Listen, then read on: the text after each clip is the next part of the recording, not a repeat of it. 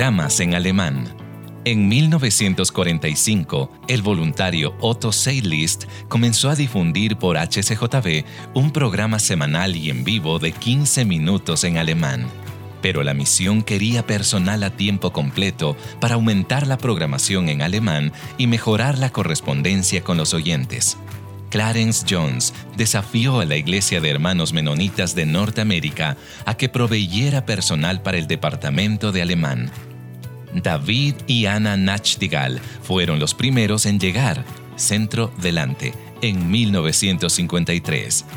A medida que el ministerio crecía, llegaron otros, tales como Sally Schroeder. Atrás.